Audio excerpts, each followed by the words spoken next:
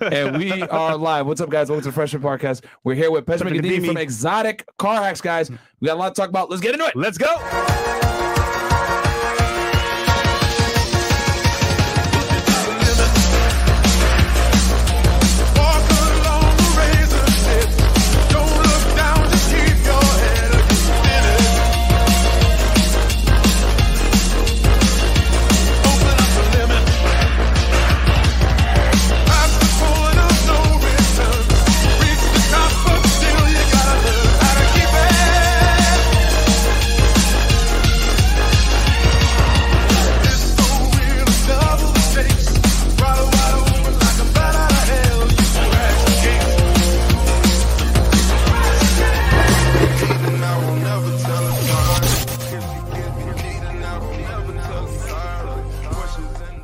All right, what's up, guys? Welcome to the Freshman Podcast, man. We're here with Pejman Ghadimi of Exotic Car Hacks, man. This is going to be a great one. This is actually Fresh's mentor, so y'all about to get some game right now. Yes, sir.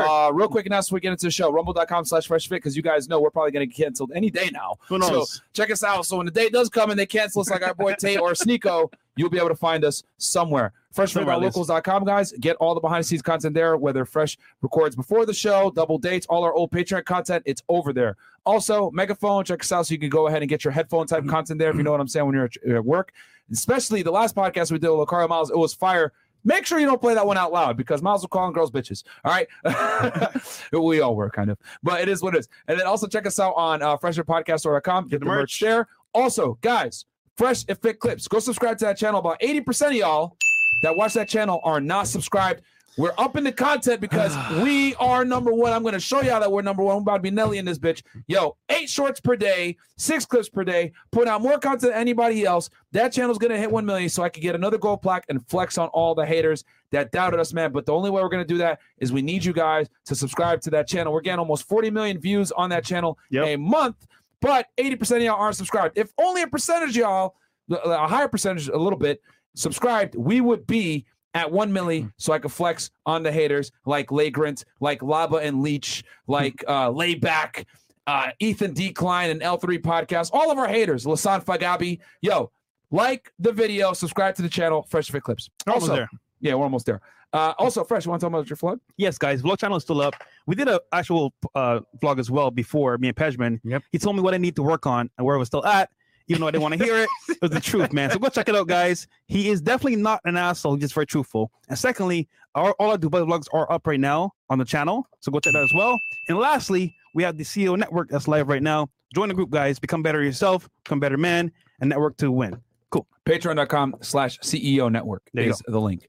Also, guys, check us out on Feta 1811. On there, I do criminal breakdown. So we give you guys true crime. We give you all networking advice. We teach you guys how to get girls, teach you guys how to make money. We bring people that know more than us when it comes to cars and business, etc., like Pejman here. So check us out. We're diversified. But on that channel, True Crime, I just did the K-Flock breakdown on the federal indictments that came his way for racketeering. I break it down in detail and tell you guys what I think is going to end up happening with that case. But K-Flock is in quite a bit of trouble. So check me out over there on Fed It. Not right now, of course. Watch this episode and watch it later. Who's K-Flock? Yeah, he's like, what the hell? No idea what that is. Who's that? He's a rapper from New York. Yeah. Okay, cool. But, hey, Pejman, welcome to the show, man. Welcome to PJ in the house.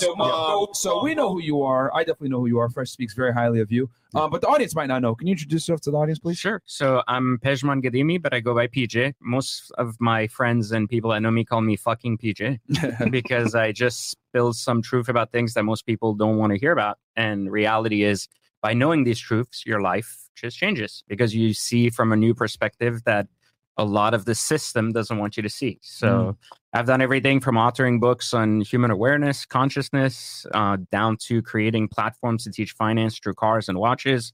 I held the youngest bank manager position in the country at 18, all the way to an executive VP position back in my early 20s before getting fired. I established an investment firm that did $500 million in revenue.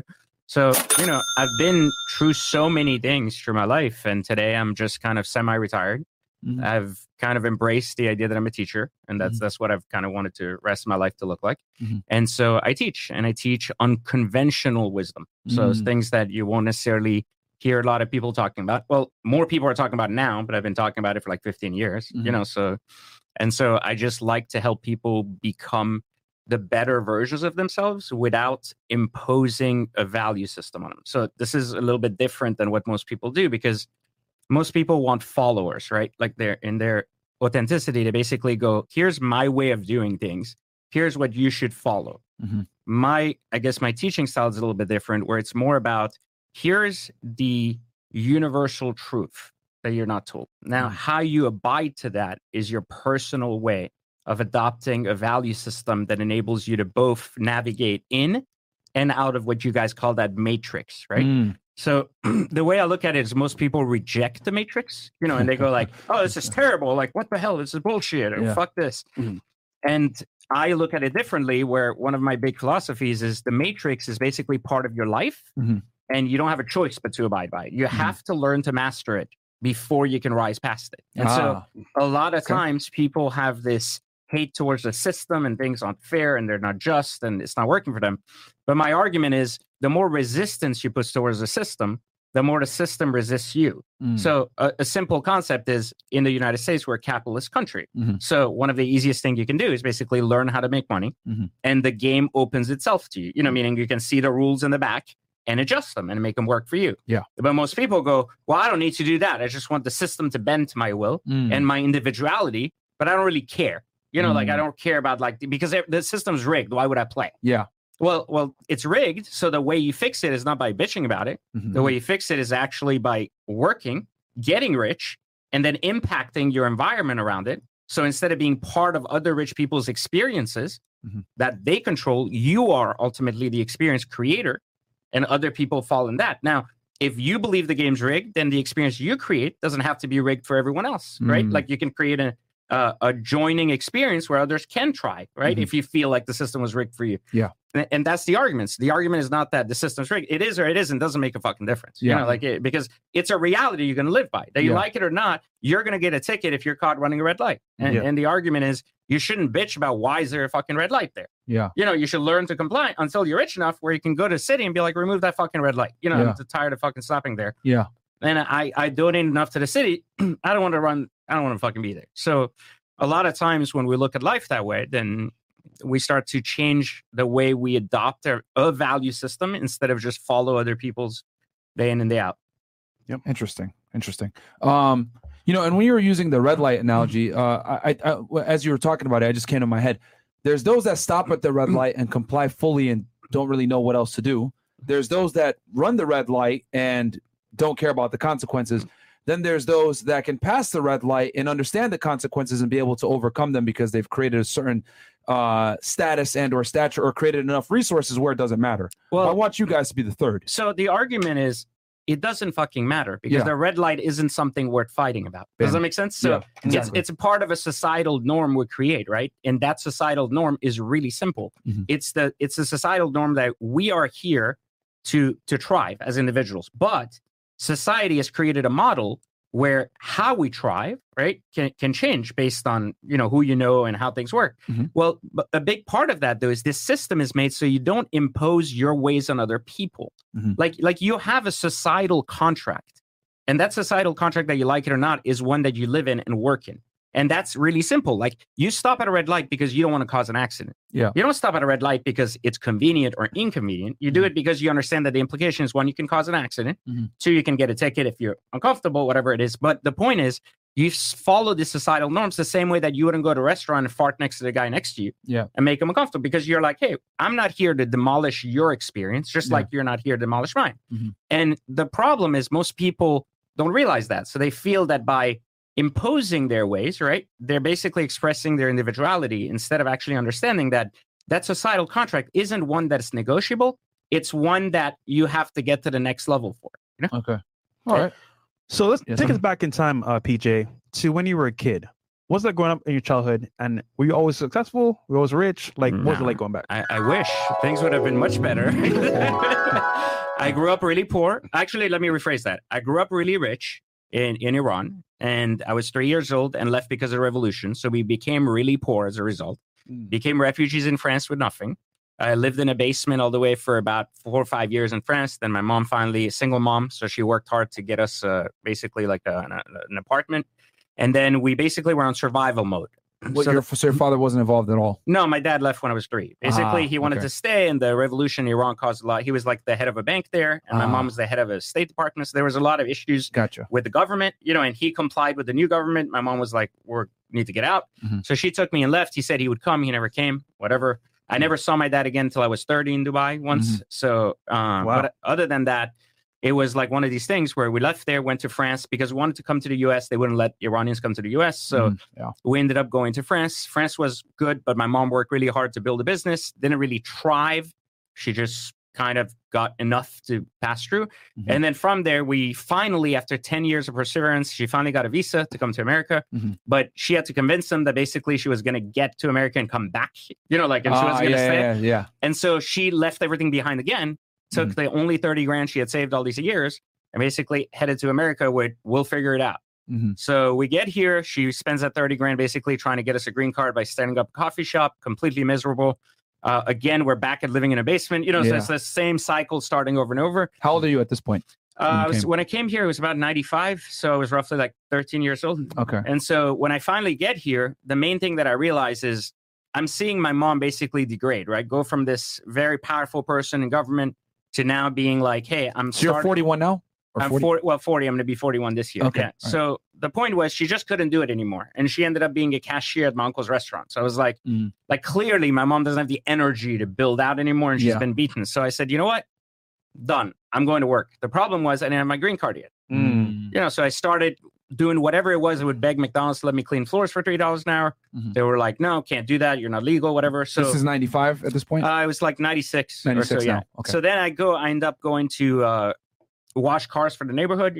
I used to wash cars for $1. Like that's how bad it was. I was like, I just want to do, if I do anything, even make $1 is better than making nothing. Where are you at this point in the United States?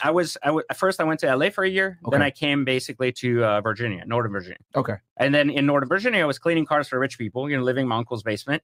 And my mom was going as a cashier and I was like, I got to do something. So I finally ended up getting a job as a telemarketer that doesn't check my green card. I had a social security card and they let me in to basically give me a job. And I go, great, I got a job. It's 12 an hour is way better than $1 an hour. Yeah. And I hated telemarketing because I didn't even know what it was. I thought it was customer service. I didn't understand what that word meant.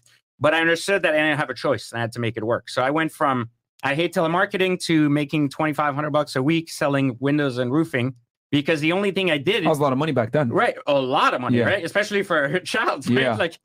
And the main thing was I didn't really care. It wasn't about what was I doing. The main thing for me was it was about, look, I have the ability here to make phone calls instead of wash cars.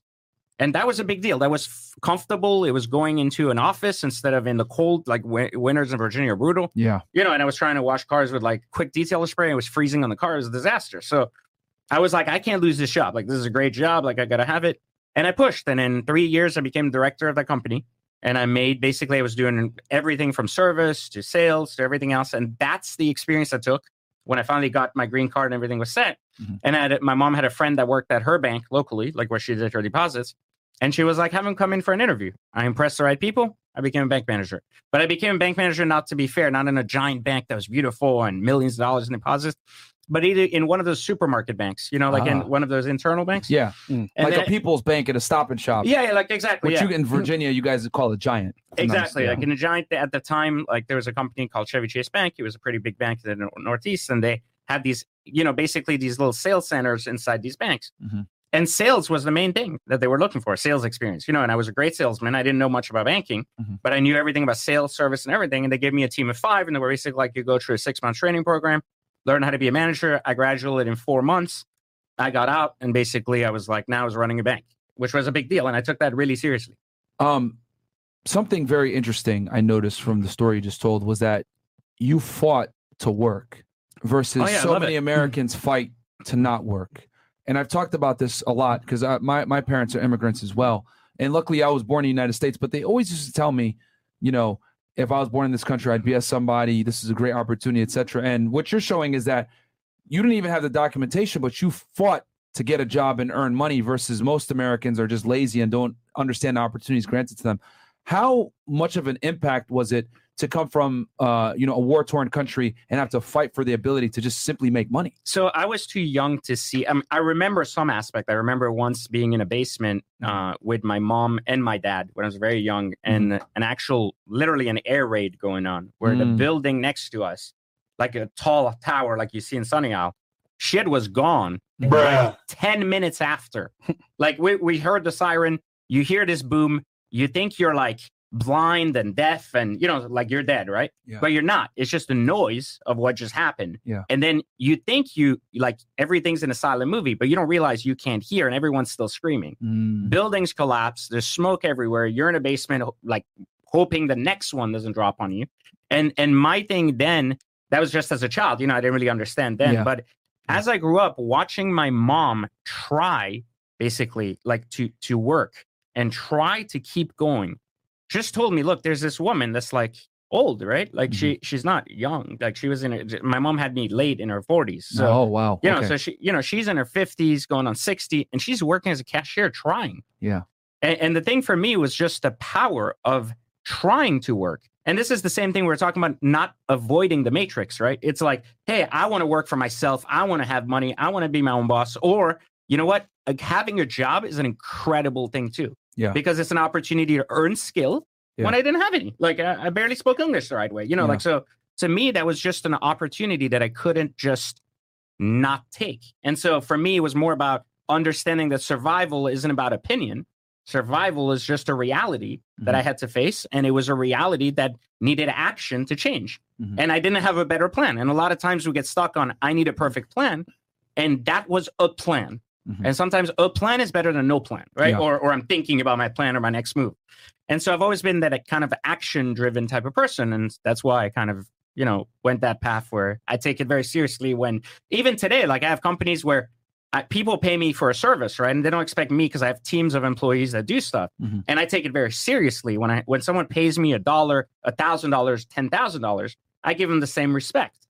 And I give them that because I understand the power of that exchange, right? That value exchange. And that to that person, that $100 is the same as to the other person, $1,000, the next person, $10,000. So everybody has different value. Yeah. Their expectation of what they get for that value also has to be reciprocated the same way, just like a job, And that's what the thing is with a job. Someone is paying you a wage and there's an expectation at wage. But people look at that as a negative and they go, well, that wage isn't enough. Well, you accepted the job. Yeah. Right? Why the fuck are you working there? If you don't want to work there, then go prove you have better skills. Get a better job. Yeah. And then like PJ, what he does, right? No matter what it is, it could be car washing. It could be, for example, working at a bank, teleperformance call, whatever, doesn't matter. He does it to the best of his ability, which means, for example, he's not going maybe 50%, it's 100% and plus. Yeah, it doesn't even matter what the return is. Like, it doesn't matter, like, you paid me $10 million or $500 for something. Yeah. The effort you get towards what I promised would happen, regardless that I deliver it or someone that works for me delivers it, is the same no matter what.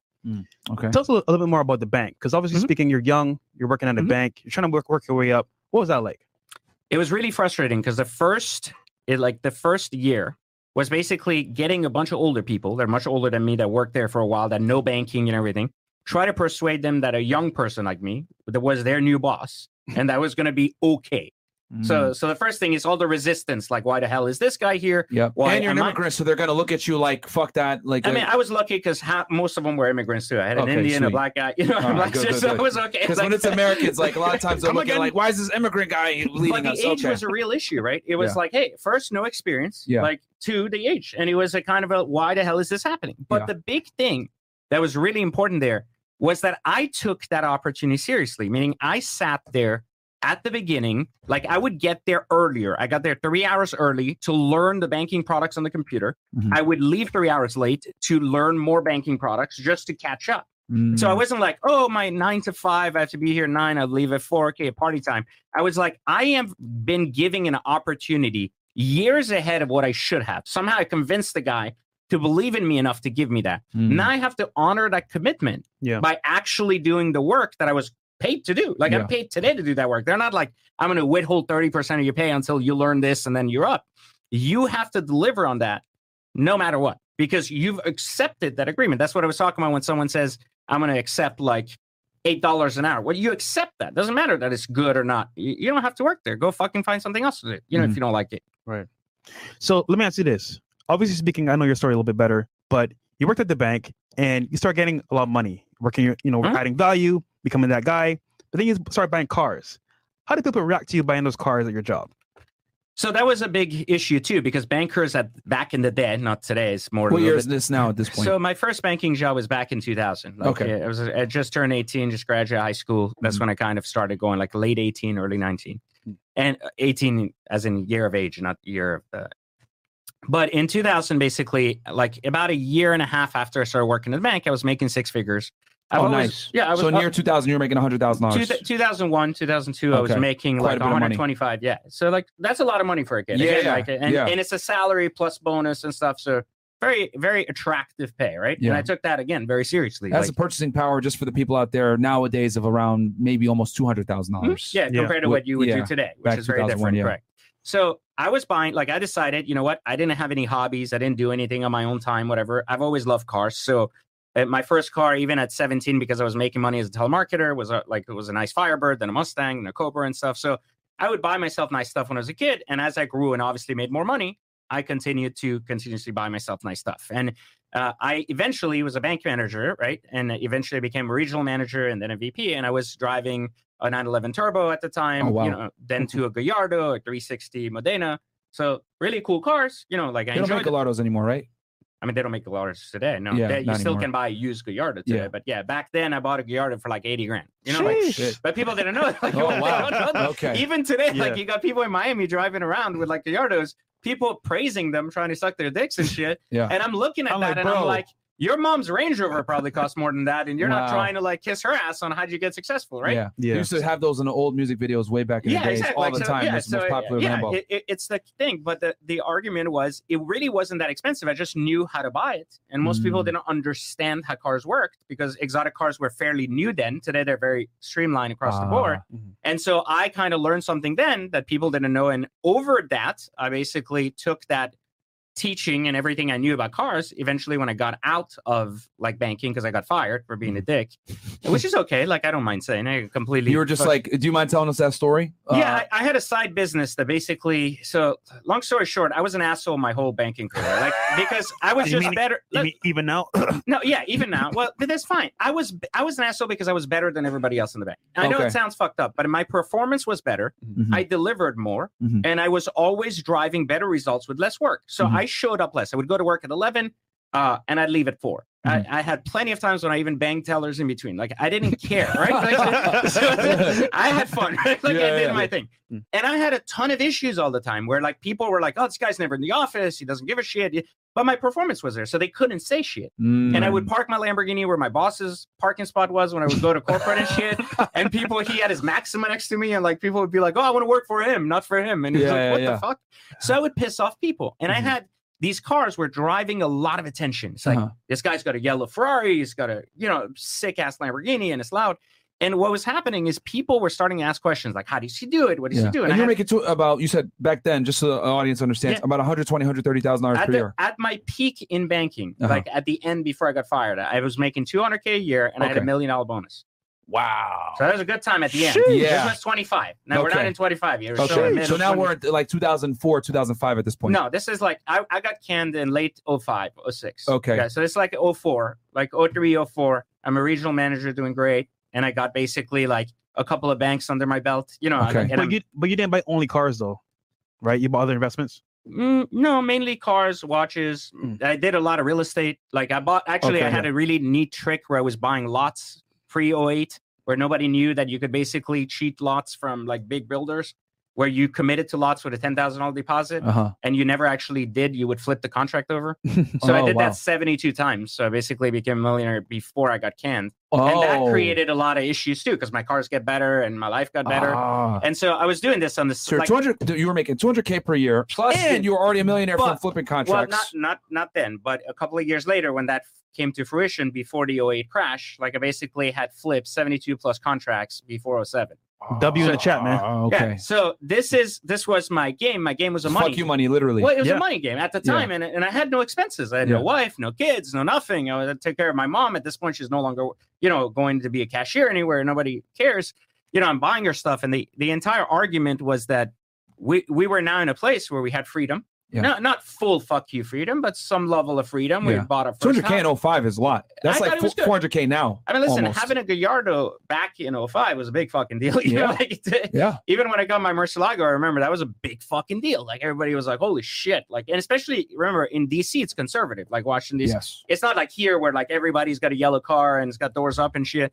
Back then, we were like kings for that shit. You know, to show up at a club, people would pay you to show up. The whole DMV area. Yeah, is like exactly. That. And here, like, they park your ass in the back and live. They don't even give a fuck that you're in the front with a Mercy. You know, they don't care. It's old people shit. You know, they're like, yeah, you're poor. So there's a very different mentality back then to what it is now. And this was a really, really good time for me to basically just learn how to make corporate America work with this. But to answer your question, that why I got basically canned is I would show up with these cars. It would trigger a lot of things. They started asking me, what are you doing? You know, people started calling like HR, complaining like this guy's got I would get a call a week. I had to make up shit like my uncle's a Saudi prince, all types of shit, like filling in the stereotype. Yeah. And eventually I got to this place where I said, you know what? They came to me and they go, hey, we want a written statement of what your next business is, what you're doing, like how much revenue you're doing.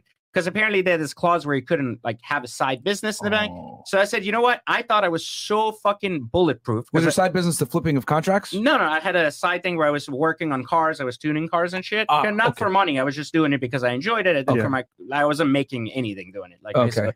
But I didn't want to tell him about the contracts because there was a real estate thing. So I basically said, hey, my money comes from the side business. Okay. When they asked me, like, show us what it is, etc., I said, I'm bulletproof, bitches. You're never going to touch me because I'm the top tier, the motherfucker that's basically making you all the money. And guess what happened? I was like, here's my badge. You're going to fucking call me back tomorrow and tell me to fucking come to work. You know, like the VP of the bank's going to call me and blah, blah, blah. And next day, nobody called me. It's like, go fuck yourself. They're like, good riddance. He basically fired himself. We don't even have to fire him. Yeah. Okay. And I walked out and went, fuck myself. But hey, I mean, you were the man back then, though. You know, you had a side business, you making money. So it's kind of like, yes, it kind of hurt a little bit, but you know what? You were free.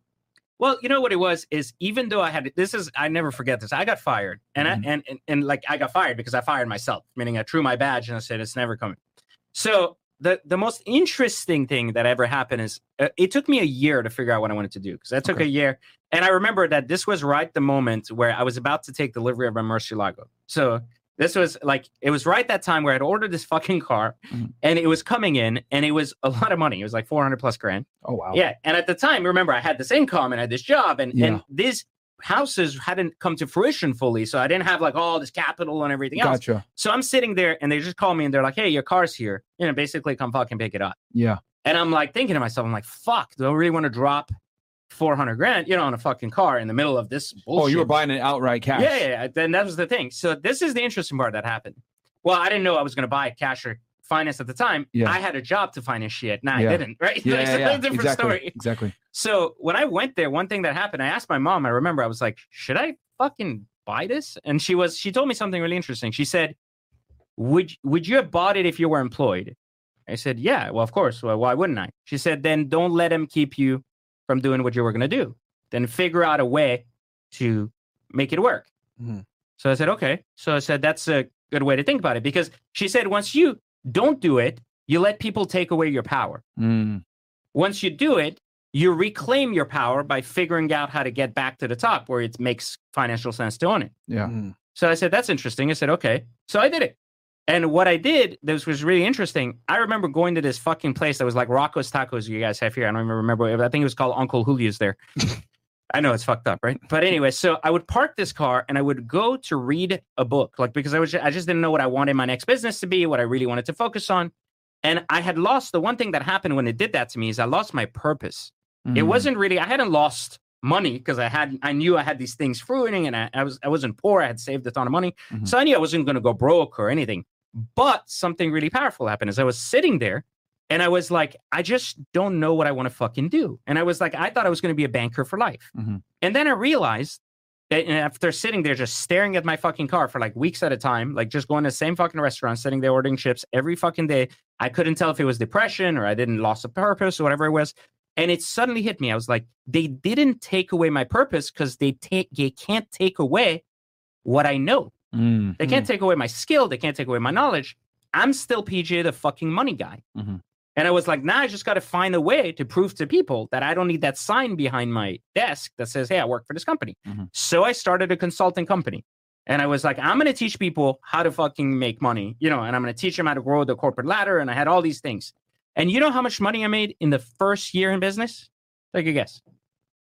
Well, they say most businesses aren't profitable the first year. Yeah. How much money, how much revenue did I make in the first year of business? How many clients did I get? How much revenue? Yeah. Okay, not gross. Gross revenue. Let's say 100,000. What do you think? 50 to 100? 30K? Zero. Wow. Damn. Nothing. Holy. Not one client. That's how you know your business idea is fucked up. Yeah. No one wants to pay for it, right? Yeah. Like, so you're just like, well, that didn't fucking work. Yeah. So I'm like sitting there and I'm like, fuck, like, that was a Damn. bad idea. $0, bro? Yo, nothing. Couldn't even get one single client. Did you want Holy to shit. give up? Huh? You didn't want to give up? No, the thing was, I wasn't sold on the idea. I just thought I could continue my career. What I didn't realize was that I was doing it wrong. I was trying to basically fight and revenge fuck my boss. Does that make sense? Like, it was kind of like, yeah. and I was like, that's not, it doesn't matter. Like, I'm revenge fucking something that doesn't matter. Like, it doesn't make a difference. So I was like, I have to figure out an angle to like, what do I want the next 10 years to look like instead of worrying about how can I prove to the past that I'm better? I was like, I have to basically think about what do I want the next 10 years to look like? Because it's not fucking banking anymore. And that's when I decided to basically combine banking with my love for cars. And as a result, I basically decided to create the world's first investment fund that focused on cars. Okay. And at the time, I was like, I know shit about cars. Nobody knows. Yeah. Like, I know shit about cars. Nobody knows. And so I started fucking basically figuring out not just how to create a dealership and sell cars, which is completely something I didn't want to do, but instead how to actually have people invest in cars with me and make money together. And so I started a firm back then. This was like 2006. Okay. End of 2005, 2006. I started it. At first I made like 300 plus calls. I didn't get a single fucking person to want to jump in. But eventually I got 2 to 3 people that were like one at a time, started coming over. They're like, yeah, the recession's kind of getting near. We're thinking like things aren't going to last in real estate. Yeah. I had liquidated at that point a bunch of my real estate. So I was like, I'm going to now start buying cars. And people were like, buy cars in the middle of a recession? Like, it's coming. Are you out of your fucking mind? Yeah. And I was like, no, I think this is a good idea. Everybody thought I was retarded, but I said, it doesn't matter. I'm just going to go and do that. So I did that. And that was it. And so then when you liquidated, how much were you able to get back? All in, my total cash in hand was over $3 million. Okay. So you liquidated all those contracts you said 72, no, right? I flipped them. Yeah, You flipped 72 over time, not all in one day. So you got $3 million and you took that and you just invested it into your business and you're saying, I'm going all in. I went all in so bad that I ran out of money literally a month after going in. What? And that's when that I had $3 million. Yeah, that's when I had to start because I bought cars that were distressed cars from people that were getting scared. Okay. And I started putting these cars in inventory. And then I realized, well, first, I bought a ton of shit. I have zero cash flow.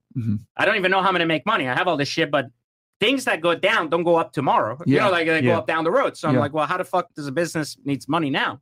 So I started thinking, I was like, well, what if I can get other people to invest in these cars? Like, and I'll manage them and they can park their money in them instead of stock market. I was like, they're scared. I was in banking. Some of these guys are my old clients. They'll trust me. They'll come over.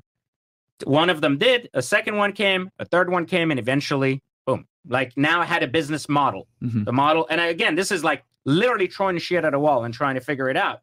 And with all this money. And so just so I can, because I really want to understand this for the audience too. So you liquidated, got the $3 million, invested it, bought distressed vehicles. Are these like typical sedans, like not exotic cars at this point? These are all exotic cars. Oh, they're all exotic cars. So it's not that many if you think about it, because a car is like $200,000-$300,000. Yeah. So we're not talking about like 100 cars in inventory. We're talking about like 15 cars. Okay. So you had 15 exotic cars. When you say distressed, do you mean as in like it had some minor damage to it? No, distressed meaning person wanted to sell it. Yeah, exactly. Like people distressed were getting, seller. Yeah, basically people getting just like foreclosures and people basically being in a position where they were like getting scared. And at that point, remember, dealerships started pulling back and saying, hey, we're not buying cars right now. We're trying to figure out what's going on. We're trying to figure out what's going on with our inventory. What are we going to do? Same shit that was happening like 3 months ago in December. If you actually paid attention to car market, a lot of people are pulling back, scared because, what's going to happen? Is there a recession coming? Floor plan interest rates went to the roof for dealers. So they were scared. They were on a buying freeze. So all these things happen. A lot of people don't know. They don't know how this works. So they just get it. Like people, when they get scared, they follow everyone else into the pit, right? And that's the problem. Like all my friends were like, we're going to dump our cars in December. I'm like, don't fucking do that. Yeah. And then in February, the market rebounded, and they were like, fuck, I lost like $100,000 on my car. I was like, I told you, don't fucking do that shit. It's stupid. If you notice, right, I'm surprised. PG takes L's. So you took how many L's there? You lost money on already. Buying all those cars. Mm-hmm. You lost money as well before, and like you're trying to figure out what to do. But you never gave up. That's powerful, man. No, I mean, then hold on. Just after this as well, you made a video called "Legally Stealing a Car from a Dealership." Yes, and that's what they probably hit you as well. But you figured out the system behind the car dealership and how to make it work, which is powerful. Well, I kept losing money at first on cars. So before I bought my exotics, I had all these like Mercedes E-Class, S-Classes and shit. Yeah. And I realized I'm losing every time I get in the dealership. The guy tells me like the car he's selling me is the hottest thing on the market. The one I'm trading in is terrible. Mm-hmm. And then a week later, I want to give him back his car because I did this on a car. I bought a CLS and I bought an E55 AMG. I hated the car. So I went back to the dealership a week later and I was like, hey, trade me on the CLS 55 sitting there. Like, I just want to trade up. Like, I'm thinking he's going to be like, oh, I'll charge you $5,000 because you just bought the car. Oh, he's like, yeah, it's $27,000 less. And I'm like, what the fuck are you talking about? I just bought this last week. And he goes, well, the market shifted. I'm like, what the fuck? The market doesn't shift in like 3.5 days. Like, what are you talking about? Like, he's like, no, it shifted. What the fuck?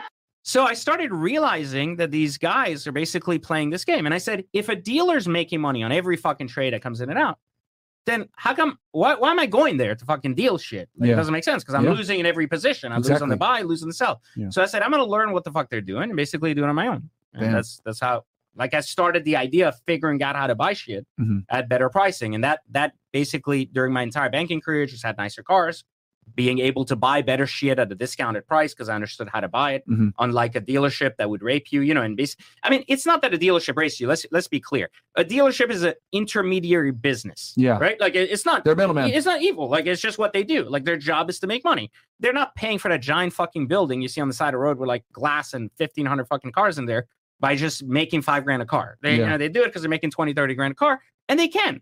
That's their job. Your job as a consumer is to become intelligent enough, not just to clown up and be like, whatever that guy says, my car salesman is my best friend, which is complete bullshit. So going back to the story, so you spent $3 million, you got these 10 or 15 exotic cars now at this point. You get a couple investors to come in and invest in these vehicles that you purchased from the distressed sellers. Then what happens? Well, then I repeat the same problem and I'm out of money again. So you got more. So you got the investors, got that money, and then I freed up my money. Okay. So I went and repeated the same mistake again. To more L's. Wow. Yeah. So you spent another, what, 2-3 million? No, another like 2.5. This time I left $500K in case I needed money to live. Wow. Damn. And you know why I did that? Because I didn't necessarily believe in my business model. I believed that people would always get richer. And I believe this was the birth of exotic cars as a whole. Okay. Wow. So I didn't necessarily believe in myself because obviously I hadn't proven I can make money. Like, what was there to believe in? But I believed in the idea that what I was doing wasn't fucking stupid. You know, just like saying you can invest in real estate and know that long term, no matter what, it's always kind of positive. You know, like you're always going to do well, even short term. Even if in 2008 your real estate in fucking Florida crashed today, it's 3x what it was back then, right? Exactly. Like, so historically, you always do well. Now, I knew this would happen for specifically the car market. And I believe that. So if I believe that, then I kept taking bets that I couldn't afford to take. And then little by little, something really interesting happened. The same people, by then I had like 5 investors that came in and were buying cars with me. Yeah. They started asking me a really interesting question. They said, wait a minute, can I drive one of these cars that I'm investing in? And I said, well, no, that would defeat the purpose because they're supposed to say low mileage. You're not supposed to use them, title them. You're renting them out? Like, how are you? No, not renting them out. They wanted to just drive one, but because I had a dealer license to basically put a tag on it. And they were like, well, I'll just drive that. But you were selling them is how you were making money. Well, I wasn't selling them yet. I was just collecting them. So I had these cars in a warehouse, right? And no selling back and forth. The goal was to sell them, but at the time, still nobody was buying. Okay. So the argument was I was holding these cars and people were like, the guys that were investing with me, they were like, hey, lend me a car so I can go out on the weekend. So I started realizing, I said, no, I won't do that because I'll destroy the model. Why don't I sell you a car out of my inventory? And basically, I'll take the profit up front. I was very honest about them, but I will sell it again for you down the road. So you don't have to deal with like losing money. His exit strategy. Yeah, exactly. So like the hard part is selling and you're afraid, but you want to drive it. So in order to not jeopardize my model, I will sell you one of the cars, right? But Gotcha. at a profit. So I'll put profit in the business. Yeah. But in exchange, basically, I will handle the sale. So you don't have to worry about like, as long as you don't crash it. If you crash it, you're fucked. You're keeping Okay. it, So they don't lose really. Yeah, exactly. It wasn't a loss, but I was Yeah. like, you just can't do it where you just take a car, you know, because Gotcha. then you're jeopardizing what I'm doing. And Okay. basically, right, when you buy a car from a dealership, what happens? You buy the car, the moment you go off the lot, loses value. But you're saying Not all cars, but some cars, yes. regular cars. But as other cars, you can pretty much take that car. The right cars will go up in value from there. Okay. So Alright. in a nutshell, they're taking the cars from him, right? But at the end of the day, they can take it back to him. He'll sell it for them. That's a big Okay. W because selling cars is tough sometimes. Yeah. So you assume all the risk. So what happened next? Exactly. Yeah. So what happened next? So I figured out that within my business, I had an opportunity to have a concierge business, basically, where I provided people with these cars and they could do that. So basically, I would teach them how to basically buy the cars Mhm. and they would buy from my inventory, they would drive it, and then they would be basically bringing the car back when they're ready and they would switch. But every time profiting for the business. So the business was never jeopardized because your friends were like, let me get some because I'm an investor here. You Yeah. know, there's people that invest 100 grand in something and they believe they're the owner. You know, they walk Yeah, around like they got a course. big dick or something. Hmm. They're not doing any other work, right? So Yeah. I was telling people, I was like, we're not doing that shit. Like, you're not fucking you don't own shit. Mhm. You basically have inventory here, like basically in this cars. If you want to take them, you want to deal with it, it's your inventory and take it. But if you go my way, we make money my way, not I got an idea and I'm changing your business model. People agreed with it. It was fine. I had this concierge business, but I still didn't have heavy cash flow. And then I learned something really interesting. I saw the rise on the internet of watches. Mm. And that changed my entire business model because now I basically realized that they go hand to hand. Mhm. So I started getting in the watch business very, very early. And that became a What year is this significant. now? Are we in 08 at this point? We're in 09. Okay. So 08 has already Recession. happened. Yeah, like it's 09. And I'm seeing watches start appearing everywhere for sale. You know, and I had a friend, I had a guy I knew from a car forum. He was selling watches and his life kept getting better. And I was like, fuck, in the middle of recession, like this guy's buying more cars. I'm looking and I'm like, what does he do? He owns a fucking watch business. So I investigate that. It's not even a watch business like out of a studio, just selling watches. But he's buying like his own personal Lamborghini, Porsche and shit. I'm like, okay, so he's doing well, you know, in the latest. So I was like, okay, let me learn about that. And so I bought a watch from him to learn how he basically. What'd you buy?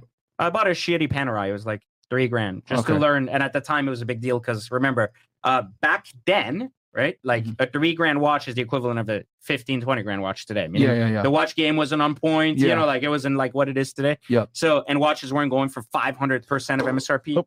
If you don't kill me with your water. And what are you wearing right now? Huh? What are you wearing right now? This is an RM 55 Bubba Watson. How much do those go for on the market? They originally were about 100K new. Now they go for about 300 grand. So you bought your first watch for $3,000. Now you're wearing. Well, now I have a $2.5 million watch collection, but completely separate from anything I sell. It's like completely on like my personal watch collection that I don't Gotcha. do anything with, like that I wear. It still retains value, Yeah. goes up in value, but not like personally trying to sell it. Yeah. It's your personal Yeah, like collection. meaning, yeah, just like my cars now, I have about 15 million in cars, personal cars that are not for sale, and then I floor plan another dozen dealerships with cash and opportunities to buy and sell cars. But- Cool. So you're in a watch game now. You purchased your first piece for $3,000 after watching your friend who's a watch dealer making money. Mhm. And then what happened? Well, then I started incorporating watches, and I realized there's a huge need for watches, and the watches are a huge thing that basically turn 20, 25, 30% ROI, Mhm. but they don't have paperwork, meaning like they don't have titles. They don't have to go through all the interesting. things, you know. Yeah. So I'm like, this is a new thing, right? Like, and it's exciting. And the main thing about watches that really excited me about it was the time frame. Like a transaction in real estate is a 30-day time frame. Like Yeah. you have to go through, even if you Yeah. can do it wholesale, there's Yeah, still paperwork. residential, and assuming that you Exactly. even got it on Assuming point. you have a guy on day one and Yeah. everything's good, 30 right? if you're good. On a car deal, it's like 5 to 10 days by title. Some states 20, whatever. But Yeah. if you're a dealer licensed, then you have to go through all the tax process, you know, and so on and so forth. Well, a watch is 30 seconds. You wire me, you can literally wear my watch now and walk out of the building. I'll ship you the box of papers. You Boom. know? Exactly. Yep. It's like instant. So the transaction speed was so fast Very true. that it was just unbelievable. Yeah. Wow. Okay. So did you start doing a similar business model where you were purchasing these watches and almost having them in a lot similar to your vehicles and just selling them, or So I started, no. So at the time, we weren't doing anything with investing in watches. We were just buying watches, selling watches. Okay. So basically, we became a full jewelry store, like selling basically watches to people. And what mainly pieces were you getting? Like, were you getting Rolexes? Were you getting everything from AP, Rolex, Patek? Also at the time, same thing, Panerai, Hublots, even the stuff that wasn't too popular. Like today is like the only, holy grail of watches. But back then, anything I could get my hands on that was a good brand, I would flip, I would make a quick 2, 3, 5K margin. But I realized this flip game was making me really heavy revenue really fast. Gotcha. And so as cars were selling, right, and I started moving cars, 10%, 12% margins, I was like, well, okay, good enough, get rid of it, reinvest that money in watches now so we can flip them and actually get more clients because these are bringing in more money faster. Okay. So I started creating real revenue through these things. Then I started offering concierge service for travel and all these things. So all of this put together, now we had a full concierge service and we were catering to people that would come in that wanted to invest in a car.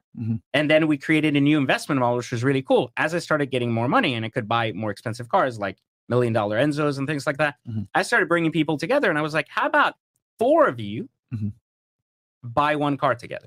250, and I'll take the 4th position, for example. So I take one position, you take a position, he takes a position. When we sell, I'll get my transaction fee at the beginning when I set up the deal. I'll get a transaction fee at the end. And whatever I sell above that number is mine to keep, basically. Okay. And that became a huge part of our revenue because we were buying so many cars in the distress time that we were getting allocations for really incredible cars, like upcoming, and as the recession was ending and people were starting to spend money, I started realizing that this was basically my business model, but it was flawed. It was flawed for 2 reasons. It couldn't survive 10, 15 years later. It wasn't scalable. And it was one big problem. It was huge margins, meaning we had to take a $300,000 liability on a car. Yeah. And in many cases, I was lucky if by the end of the whole year, after all my hard work and all this dollar in inventory, I was taking home $700K, $1 million. And I thought that was fucked. I was like, because you're the one taking all the risk, because you're the one guaranteeing to sell it. And one mistake could have cost a third of my income, right? Yeah. So fucked, completely fucked. So I started kind of looking ahead and I was like, completely fucked. Okay. But what I started doing was, back then, I knew the internet would be something way bigger for education. Yeah. And I was like, this is before social media, guys. Yeah, this is way before. There was a time on Instagram where I was fucking literally jerking off to making $8,000 a day just because I was selling courses on Instagram, and it was without even any paid ads, it was just so it was a good time. But the main thing was I said, what is really, really exciting is when people learn that what they wanted to do was basically get into these cars. Like my clients wanted to get in and out of these cars. And that was the number one thing that attracted people. How do I buy a car and not lose money? Okay. So I decided to basically teach finance that way. And that's when Exotic Car Hacks. So it's funny, right? When I first came to America, I was at Starbucks studying real estate, YouTube, Instagram, right? Social media. I was like, okay, cool. How do I become successful, successful at YouTube, Instagram, Facebook, whatever. Then I saw what year is this? This was 2016? 2015, right? So I'm at Starbucks chilling one day, right? I see a guy pull up in a Lamborghini with a hot chick. I think it was might have been a Gallardo or Huracan. I can't remember what it was. Probably a Gallardo. Anyway, it was a drop top. He pulls up. I'm like, how does he get this car? I'm new to America. He's in a Lambo. Why can't I have one? So I asked him, hey, bro, what do you do for a living? So I do real estate. I'm like, damn. Okay, so learn real estate. So I go to my computer, type in YouTube, real estate, learn that stuff, right? I'm looking at a bunch of videos, real estate, business, and then your video comes up, Exotic Car Hacks. And I'm like, hold on, I can get a car from a dealership legally by stealing it? How does that work? And then look at your videos over time, and I'm like, damn, he's teaching guys how to get cars that are exotic cars for pretty much dollar costs. I'm like, how is this possible? Get the course, go to his workshop, and we meet for the first time in Fort Lauderdale at YOLO. At YOLO, I'm talking to him. He seems pretty legit. I'm like, damn, this guy's serious. He knows his stuff. I want to learn. And then later on, we kept that communication open. He took me for riding in the car. And you said you were making a bunch of money from the course. And I was like, how's this possible? But how much were you making back then? I think maybe 2005, 6. So it was 2000. It was 2020. Yeah. 20. 2020 or 2020, 2019, somewhere around there. So how much money were we making? Yeah. Okay. Compared to zero. Okay. So in 2019, we were roughly a $15 million digital business. My digital companies were making collectively. I was selling courses on business, courses on watch trading, and courses on car hacking. Okay. And at the time, that was roughly the size of our portfolio. Today, it's roughly 35 million. Nice. So over the last 3 years, it's grown significantly because people have been wanting to learn about watches and cars more than ever, right? So your expertise is teaching people to get a vehicle, right, on the low and be able to drive it for a bit and then be able to sell it on the high. So that's wishful Or did I thinking oversimplify because it? you have Okay. to actually use the vehicle in between, which means you're changing the dynamics of the car. Okay. Like meaning you're adding That's what I miles, meant when I right? said You're drive it a using bit. it. Yeah. It could get damaged, rock chips, whatever. You're Yeah. using it, you're going out. As a result of that usage and time depreciating too, the fact that it's 1 year course. older, a year later, you still have to have that formula to basically anticipate where will the value be in a year after I drive it? Uh-huh. What will the value be with the additional miles I put on it? Mhm. And the condition deteriorating. Mhm. Where am I going to be able to exit at the same dollar amount? Okay. So I basically teach you the ins and outs of where you have a 10% gap of risk to being able to drive a car Yeah. and exit with the lowest risk possible. So most people don't drive exotics because they think they're making a $200,000 purchase. Yeah. So they go, I got to pay 200 grand for this. Like Yeah. that's a lot of money. Yeah. But they don't. What if I told you that your risk factor is only 20 grand? Could you Mm. part away with driving a Lamborghini for a whole year for 20 grand? Because you can Uh-huh. rent one for a day for 2 grand, or you can own one for an entire year for 20 grand. Uh-huh. If you think that's your worst case scenario, then would you not buy it? Uh-huh. Because you probably have 20 grand of disposable money, probably don't have 200 grand to lose. Yeah. So because if you start changing, And this is over a year for all those like wondering like, oh, 20 For over grand. an Yeah, entire for over a year. Yeah. Some of y'all might spend that on fucking bitches that don't like you anyway. Exactly. Our That's the bottles, point. you know what I That's mean? one vacation Over a year. overseas. Yeah. That's the argument. So Yeah. between your flights and even Over if a you use year. points and the hotels and Okay. shit or the food, you're like spending 20 grand for like a week in Okay. a foreign country versus for an entire year owning your Okay. car and driving, right? So Okay. if you start to reshape the way you change your mind Mhm. towards money and understand these concepts, then you start to not be a pussy about spending it because Okay. you realize you're re-leveraging it. Uh-huh. You're taking a 200K car Mhm. and you're basically parking 180 grand, risking 20 grand. Okay. Do you understand that? and No, also completely. So- opportunity cost, because when you get that car, doors open up. Yes, you can I mean, network, business, networking, business, everything in between. Like people don't. a lot Good of point. conversations are had when a certain car pulls up. Yeah, exactly. So I was just gonna say that those cars, bro, like just having them in your like garage or even having them when you go to car show opens up many doors for you. I mean, it opens up doors everywhere. The idea that people want to network with broke people is just retarded. Like, Yeah. no, I mean, nobody wants to do that. That's Like, true. nobody true. wants to do that. Like, it says something now, and even cars can be fake, right? You can also like rent them, lease them, and show up. Yeah. But there's a different demeanor to someone that owns, a $300K car, $1 million car, a $3 million car, to someone who's just renting a car. So, PJ, let me ask you this then. Mm-hmm. Someone like me, right? I'm not a car guy myself, but I understand the power that it holds because I see what Fresh does with his, right? For the average viewer here that might be making, maybe $50,000, $100,000 a year, somewhere in that range, and they want to get into this where they can drive an exotic car and be able to turn a profit, how would they go about it? Well, first off, they have to understand the power of credit leverage. So they have to understand how credit plays a role if you don't have cash. Credit's key. So important. Credit's key. Like Yep. that's part of the game, right? Mhm. Then you also have to understand like the values of cars. So you can Okay. go through Exotic Car Hacks to course learn about cars. Uh-huh. It's easier if you somewhat like cars. If you don't know what the fuck the difference is between a Huracan and a Aventador, it's probably not going to do very well for Yeah, you. yeah. You're like, I want the one that doors go up. It's probably not a good. Yeah, it's yeah. probably not a good Yeah. angle. Yeah. Otherwise, you end up like that guy with a Boxster. Miles, I got a Porsche Boxster. So understand credit, which is critical to all other asset Critical. classes Yeah. anyway. Yeah. And then having a knowledge of cars, of course, so that you don't get finessed. And you then, also have to level yourself up. This is the part that most people don't realize. They go, oh man, I saw Fresh have an SVJ. I want an SVJ. Well, what the fuck do you drive now? I drive a Kia. Yeah, it's probably that's like it's Yeah. like I want a $30 million mansion too on my first fucking try, right? Yeah. Like, Right. That's not how it works. Steps to it. Yeah. So a lot of times people play the game of life short term. Like Yeah. they go like, I want now, I do now, whatever it costs. They go put themselves in financial burdens. They're like, oh, I can afford 20 grand a month. I'm gonna buy this. They don't really think shit through. This is a long-term game. So Okay. what does that mean? That means if you don't have you have a 5K car today, a 20K car today, no problem. Get yourself a 60K car. Go Okay. from a 60K car using the same strategy. You don't have to lose money.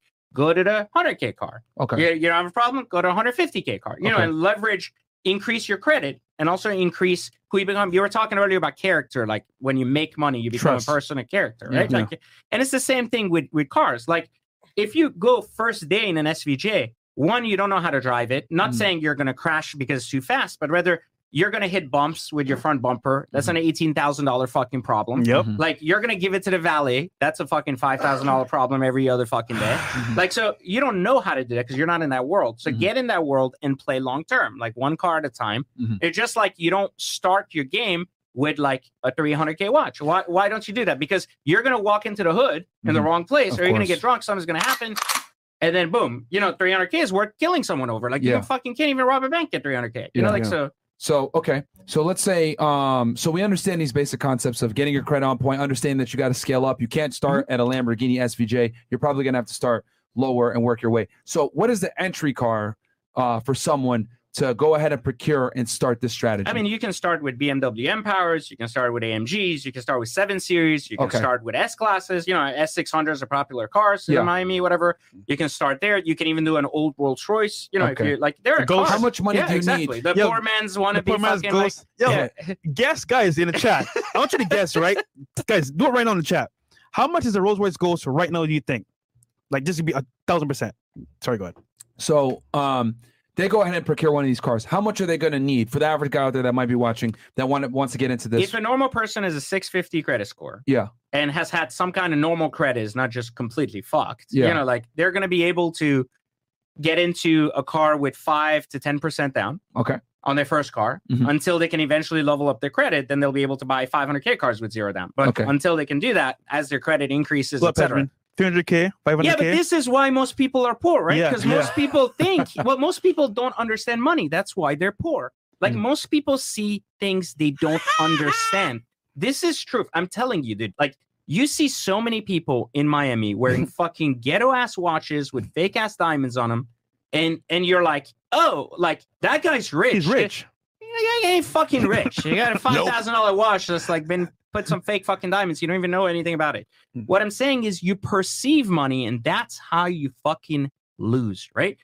Your view of money is the reason why you don't get rich. Damn. So you have to look at money and understand it if you're going to be someone that actually has money. You can't be like, oh, my Lamborghini dream is $1 million away. No, it's not. Your Lamborghini dream is like $1,200 a month away. Like, you're not fucking glorifying the guy driving down the street if you knew he paid $1,200 a month for his fucking car. Facts. Right? Like, you don't glorify that. It's not fucking glorifiable. But yet, people go and suck that guy's dick, like, oh, teach me business. The fuck is he going to teach you? Like, it's a car payment. It's not exciting. It's not special. Like, and what I'm saying is, this is the number one reason why the internet is so good, right? Because people can hide all these things on the just the perceived value of things, and most people don't. So how much is it really? Can you tell them how much go crazy. Royce? So you can buy a Rolls Royce Ghost as a clean quality Rolls Royce Ghost, not a salvage fucked up car, whatever, for 100 to 110K. That's it. Wow. And that will cost you. This is the worst part. You can get loans that'll cost you $800 to $900 a month. Wow. That's it. Rolls Royce, you got one. Because I saw people putting in like 400, 500K, etc. So I have the most expensive, the same one that we basically saw in my warehouse. Yeah, it's in the blog, guys. That car is $550,000. That is as high as a Ghost will come, like the newest, latest, fuck you, highest option possible car. $550,000. That's the new shit, right? That's not what people should be buying if they're starting in this. You know, like, that's what they want. They see it. They're like, oh my God, that's hot as shit. Like, it's got shooting stars and this and that. But that's not how it works, right? Like, you get there over time, right? When I was big at the beginning, I wasn't buying $500,000 cars that were depreciating $300K, you know, and then being like, oh, I can take a $200K loss, whatever. But today I can take write-offs of over $200K, right? And I can do things that I couldn't do when I didn't have money. Gotcha. So there's a different game to play at all levels, and that's one of the things I'm trying to say. And guys, the course is actually down below in the description box. But President, real quick, someone says to me all the time, yo, bro, the guy PJ, is that course real? What do you say to that? Again, a reality so disconnected for people that it's too good to be true, right? Like, it's again, they don't understand money. So if you tell someone from 0 to Rolls Royce, they go from 0 to 500K, you're full of shit. There you go. That's the answer to why people don't understand. But if you tell someone, hey, I'm going to show you basically how to get a Rolls Royce for $800 a month, that doesn't make any sense. You're lying. What are you going to do? Like, rent it out? Or do I need to go like pay with another guy? Like, they don't understand money. So to them, it's so like so far from their reality in their thoughts. And so that's my number one advice to people. If you want to make money and learn money, stop denying what you don't understand about money and start investigating and learning instead of discarding the things that aren't in your scope of understanding. You know what helped me? Seeing you with so many cars, I was like, I just need one car. I don't care about having all those cars. If he has 10, 20 cars, I just need one car. Mm-hmm. So focus on making the money so you can get at least one car. And you're right. See what's possible with the money makes all the difference. You have to. You don't have a chance. So going back to that example, so you were saying, so people that's starting out, get that 650 credit score.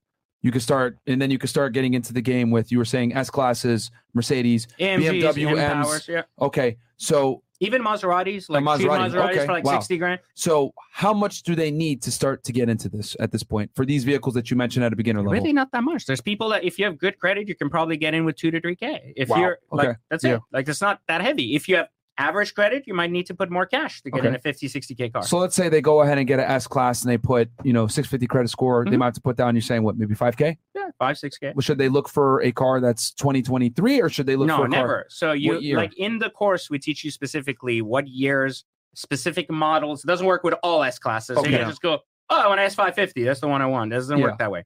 So you have to actually, the better the car, the more likely you get a better return. So if you buy an S63 AMG that's way more expensive, or an S65 V12, or even an S600 Maybach, you're going to get way better returns than if you get an S550 and lose your ass on it. So the main concept here is to know which cars to buy, what years, which is usually we look at your cars that are 3 to 4 years old, right about to come off of warranty, that have extended warranties for a year or two, so you don't have to worry about the maintenance and that shit. Yeah. And then basically can drive that car for the duration of a year.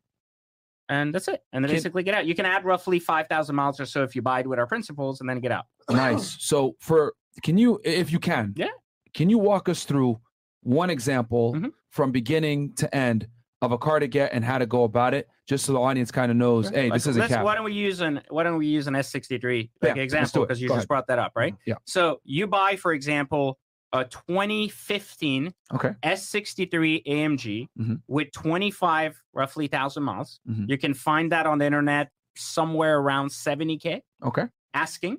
You negotiate down to 60. Historically, that car has been 60 to 80 for the last 3.5 years. Okay. So it hasn't really moved in price. So that's how you know it's a hack. Get it? Like, because it holds value well. Right. Look for because it has value. already depreciated based on time. Gotcha. And because of that time depreciation has already taken its place, you're not fighting time anymore. So it doesn't matter if you keep it a year. Okay. The other argument is then you find specifically the set of options I tell you, which enable you to, for example, in this case, the right carbon options, all the specific carbon fiber on the exterior, carbon fiber interior. You get like night vision, all these pack shit, like maybe matte paint. You find specifically hotter cars that are well spec'd. Gotcha. Because they're so far and few in between. Gotcha. So they depreciate even less because everybody wants them. Oh. Then you drive it a year and you bought it. Let's say the average car on the market at that time has basically between 20 to 30,000 miles. You find a car that has 22,000 miles or 23, and you negotiate it down from a dealer that basically doesn't want that car in their lot. Gotcha. You then take that car and then drive it. And instead of that dealer making that profit, you drive that profit away. So a year later, whatever you were selling your car at with the extra miles is now today's retail price. Yeah. Okay. And so now you get rid of it. Let's say you bought it for like 68. You get rid of it for, let's say, 65. You drove it a little bit. Maybe you banged up the wheels, whatever, right? Yeah. You lost $3,000. You divide $3,000 into 12 months. You basically paid like $250 a month to drive a $180,000 car. Right. Yeah. Would you rather drive an S63 AMG 2-door coupe, or would you rather drive a Volkswagen Jetta or a Rabbit? Or how much pussy are you going to get with a Volkswagen Rabbit? Like what I'm saying is like, you don't even have to be that rich, right? That's just that's how you hack the system and get the vehicle. Yeah. I mean, there's a lot of moving parts there as well in the course, but like that's the gist of it. But the extra strategy is important. Like rich people are doing this forever. Like this is not like, I've been doing this for fucking ever. But like rich people before me were doing this shit with yachts and whatever else. Yeah. It's basically buying the goods that people want that they know are in short supply. Just like in your life, greatness is in short supply. Great cars are in short supply. Everything that's great is in short supply. So basically people are able to get the car with fairly little down and then being able to sell it back at equal, if not maybe slightly, even slightly more, slightly less, whatever. Now you said before, the better the car, the higher the likelihood you'll actually be able to return a profit when you sell it back. Yeah, exactly. Because if it's Obviously, super it's a hot, beginner. if it's super hot and exclusive, then it's going to bring more than what other cars are bringing on the market. Gotcha. So as starting out, break even, and then as you get better as you at get it, better in the game, the cost of money becomes cheaper, right? Because you're borrowing at better rates, you have more experience. There you know, go. like Okay. you create a network around you who fixes the car, who doesn't. You know, like all these things come to play. Yeah. Gotcha, So even if gotcha. you're new into the car game and you're like, hey, I've never kind of been into cars, the argument isn't should you buy an expensive car or not. The argument is even if you don't want a Ferrari or Lamborghini, like maybe your lifestyle doesn't really dictate it. Mhm. Well, why not have like an S-Class instead of a Jetta? Like if it costs the same or less, Gotcha. then Why not? Like why not? Exactly. And you just sold a McLaren, the one with the blue seats, right? So tell us a little bit about that because that was definitely a different spec. Did you make money on that one? Did you lose money on that one? I bought that car at the highest peak of the market, at the highest possible dollar amount. And everybody said I would lose a ton of money. But I ended up driving the car for like about 5 months or so. And I added miles to it because I used it. It was like about 1,000 miles or so after 5 months. And then I just got rid of it and made exactly my money plus $4,000. Wow. And this is the worst part. Bought at the worst time of the market before the crash. Yeah. Sold in the middle of a crash. Uh-huh. And still got all my money plus profit. And So that's the why I power say of buying hot cars at the higher level. the right cars, even cars. if they're not the most expensive cars, and so on and so forth. Like, listen, it's more a money game that it's a car game. Got We it. just use cars as part of this gig. They're This is the pawns in same it. as like watches, cars, everything else. It's the same shit. What are the top, let's say 3 cars, or 5 if you have more, that hold value well? I mean, today, like Ferraris generally do better than other makes. If they're Okay. newer Ferraris, they always do well. Rolls-Royce, Bentley will always crash no matter what. There's just two masters, doesn't matter. Like they will always go down unless you buy them already depreciated. Gotcha. I think that value holding, I mean, hypercars will always do better because they're again short supply. It's a supply What's a hypercar? like $1 million plus Okay, MSRP. okay, You know, like okay. because they're short supply, they're limited editions, Pagani, etc. Yeah, those- Pagani, those hypercars. 918s, Bugatti, stuff like that just holds better. But Bugatti. yeah, Bugatti. in general, I would say that like Ferrari models Mhm. do better because they're more stable. Today, Lamborghini models also do fantastic. Okay. A lot more, not base Huracans and shit that poor people drive. I'm talking about like I'm the saying- brokies. The brokies. it's not the brokies. It's the guys. You know what I have a problem with isn't people that drive Huracans. Everybody's entitled to rise up the ladder. There's Yeah, no of course. everybody should. Doesn't matter. The main problem is people that want to pretend they can do something they can't. Like Okay. I got a guy with a fucking Corvette that's like, oh yeah, I bought a Corvette because it's a better proposition than a fucking McLaren. On what fucking planet? Like, why would that be better? The only reason he bought a Corvette is because he can't afford a McLaren. Yeah. If you were in a position to buy a McLaren, you wouldn't fucking buy a Corvette. You might buy a McLaren and a Corvette, like you want to drive a Corvette, but you ain't fucking not got a McLaren, but you got a Corvette. Like, so the problem is, I had Mustangs when I was poor. Like, I wasn't rich. I was okay, and I wasn't fucking trying to race Ferraris to be like, hey, my Mustang's faster than your Ferrari. Mhm. Motherfucker, you drive a Ferrari, I'm driving a Mustang. You won the race before we even started the race. That's the argument. It's the same as if you got a guy with like 3 chicks in the car. Yeah. And you're by yourself holding your dick in your hand in your fucking car. It doesn't matter what you lost. You lost the race, right? Yeah. They won. But Doesn't matter. Peshman, Corvettes are $60K. I can get one for $60K. You Yeah, have and a the Ferrari. value's so good. It goes just as fast as your fucking Ferrari. It doesn't fucking matter. Nobody drives a Ferrari because it's running circles around a Corvette or not. We don't give a shit. Like, but Corvette people care because that's all they have to hang on to. Okay. And Peshman, you did a Netflix series called Fastest Car, right? Mhm.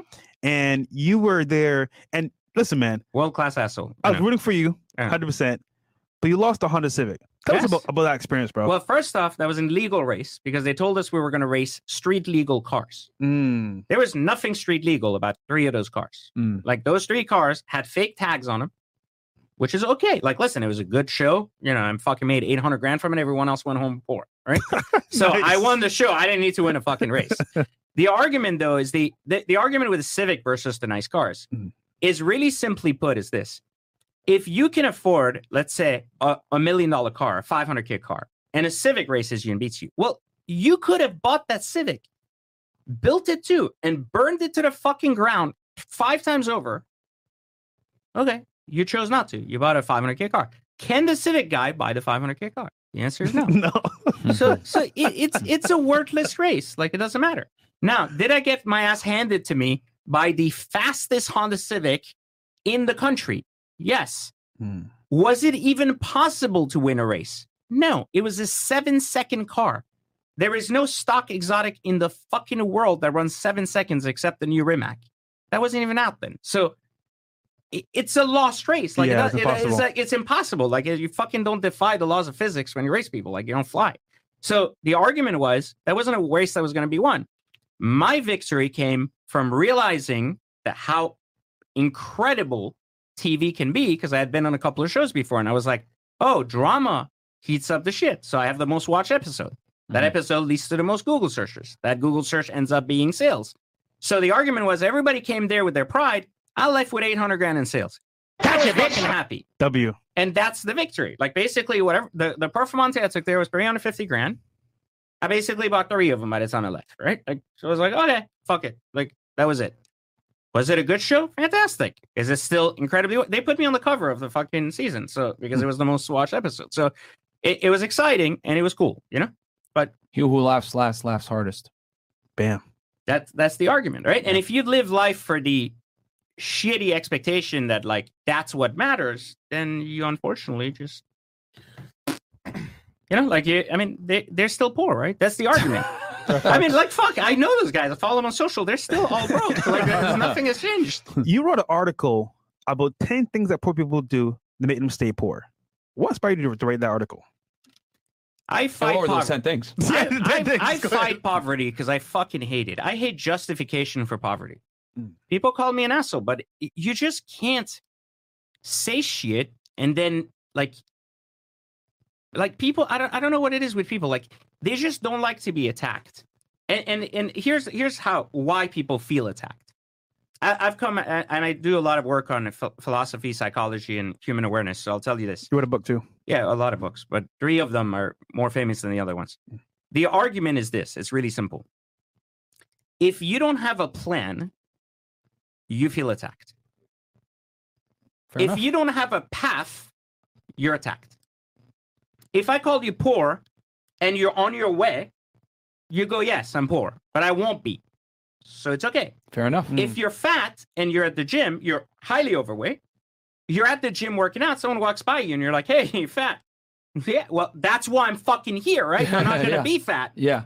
I'm not offended. That's just a reality I have to face. Now, I mean, I like it, but it's still a reality I live through. Yeah. The people that get attacked are the people that genuinely don't have a path to what the attack is on. Wow. So if you attack someone in an MLM, right, like a multi-level marketing company, you're attacking their livelihood because they're unemployable. They don't know how to get a real job. So they're like, oh, fuck. And they don't know how to build a company. So they're basically in the middle of that ground where they're basically like, oh, well, this is my livelihood. So if you attack the MLM and I agree with you, well, I don't have a path out of this. So I'm going to fight you, even though there's all this evidence that I'm fucking completely like full of shit. It doesn't matter because it basically will count against you. So that is how basically like people feel offended. So if I call someone poor, we're all poor respectively. Like I mean, I fucking hang out with people that have $300 million yachts. Like, yeah, like it's fucking insanity. You know, like I don't have a fucking $300 million, but when I'm next to them, I feel poor. Yeah, right. Yeah, but I don't feel attacked. Yeah. I'm like, hey, I'm on a path. I have these companies. One of them should inspire you. Yeah, exactly. Yeah. You should get excited about it. That fucking guy was capable of doing this. That's exciting, right? Like, when I was poor, I saw a guy fucking walk in with a Modena and a fucking gold Rolex. And I'm thinking to myself, I'm like, I don't have fucking 30 grand. This guy's wearing 30 fucking grand on his wrist. Yeah. And I think to myself, I'm like, how amazing that there's a person that I can talk to right now that is wearing a watch that is more than my entire worth. I find that fascinating. Like, I'm like, this is beautiful. Yeah. It's not about glorifying the watch. Yeah. It's about the ideology that person figured that shit out, right? He's not struggling like I was. Yep. And so the first thing I'd want to do, I paid a guy $100 to be like, hey, like, let's talk. What the fuck? Like, how did you get here? Yeah. I didn't have the internet or Instagram or 100 bullshit ways to find out. You got to ask them so right it's then like, and hey, like, I'll pay you $100. When I first met you, I was broke, making $10 an hour at Chick-fil-A. But I said, you know what? If I stay around you long enough, I'll learn something. And that one day I paid for mentorship. You took me in your car for a drive, Rolls Royce. I was like, damn, it's possible. Just that one talk. But that's the key. It's once you touch the possible, then you realize, well, if he did it, how come I can't do it? Right. Right. But it starts with personal excellence, and that's never going to change. Yeah. As long as you're not excellent at what you do, you're never going to get the confidence to basically move forward with anything. Mm-hmm. So it starts with you wash cars, be excellent at it. You work at the mall, be excellent at it. And the part that people don't realize is that you're learning how to create incredible experiences for people, no matter what you do. And they don't look at it that way. They're just basically just like, oh, it's a shitty job. But it's not what it is. You're learning on the job. If you are worth more than your job, then go find one that proves that you have that worth. If you don't, then fucking work. When we're in Dubai, we're around a lot of high net worth individuals. A lot. And, I'm over here like in my head, like, oh, yeah, no, I got a couple M's. And then I'm like, oh, wait, no, these guys have a lot of M's. And I was like, wow, like this is exciting, crazy. right? Yeah. Like you see what they're doing and you're I like, looked at it, that's nice, right? Instead of getting mad about it and be like, oh, this guy's a boasting asshole or a jerk or whatever, because we met some very, very wealthy, successful people in Dubai. I was like, wow, I don't got shit. I'm poor. Royalty as well. Yeah. So I was like, I'm fucking poor. I need to make more money. It doesn't matter if I'm a multimillionaire. This is not fucking enough. Because what you learn, need to be inspired. With the more money you make, what you learn is the more leverage you have. Yeah. And when you see people's leverage, that's what gives you a hard on. You're like, that fucking guy just did that. Like, I can't fucking do that. Like, that's crazy. I remember when I was poor, there's a fucking friend of mine, like I wasn't broke, but I was poor, compared subjectively to my friend. I went to his house with another friend. He's like, hey, let's just go see this guy. This dude was a car dealer. Now he's like a friend, but now I've surpassed his level. But back then I was like so inspired. He has a fucking G-Wagon. He has a turbo Porsche. Like he's got this new Range Rover. We go to his house. It's a beautiful fucking like $8 million house. And I'm like, fuck. He takes me in his Range Rover. We drive. The restaurant's closed. They open the restaurant for him. He parks in the wrong place. He gives the guy $100 to fucking let it go. Yeah. And I'm like, this guy doesn't live on other people's fucking time. Yeah. Like he lives on his experience. Yeah. And I'm like, the most beautiful thing I learned is how he controlled that experience. Yeah. And I was like, that's what I want to do. Yeah. I don't want to inspired you. Like that's what I want. I want this leverage to park my shit wherever and tell the guy like it's okay. Like just to make sure nothing happens to my car instead of tow my car. Right? Like just check it and I'll pay you. Oh, restaurant's closing in 15 minutes? Don't worry. Here's $500. Stay open, make us a meal. We won't take too much of your time. Respectfully, we'll tip everybody $100. Yeah. Like that leverage to be able to live on your term. Yeah. That's what I'm saying when I said the matrix isn't your fucking enemy, right? Like it's your opportunity. And that's the things that people don't pay attention to. One thing I've noticed about losers and people that aren't successful is they'll see someone that's successful and they'll say, why? That's bullshit. They're probably scamming. They're liars. Some bullshit. Because they don't have a path themselves. Versus saying, how did they get there? And then trying to learn from that person. That's losers say why and then make excuses. Winners say how and figure out how to evade those excuses. Because if it becomes clear that you can and you aren't doing, then you have to face the idea that you're a fuck up. Bam. Very true. That's it. And nobody wants to look in a mirror and feel like they're a fuck up. Yeah. Nobody wants to. So we put that blame externally, right? Yeah. We go, well, that guy has to be scamming. Oh, I know that guy's dad. He was a millionaire. Okay. Why is that better for you to believe? Then there's a way to get there. You believe that because if my dad was a billionaire, then that would prove why you don't have to try because you don't have a chance, right? Like you can just give up and say, well, I wasn't made to be here. Validates your excuses. Exactly. Like it makes you basically can bullshit your way through life and be like, we all get lucky. That's how the lucky ones, people are like, hey, that guy had some crypto. That's how I made money. First off, I fucking lost money in crypto. I never made $1 in crypto. But the argument was that even if you did make money in crypto, well, you know what? You had to play in crypto. You had to buy crypto. Part of it was luck.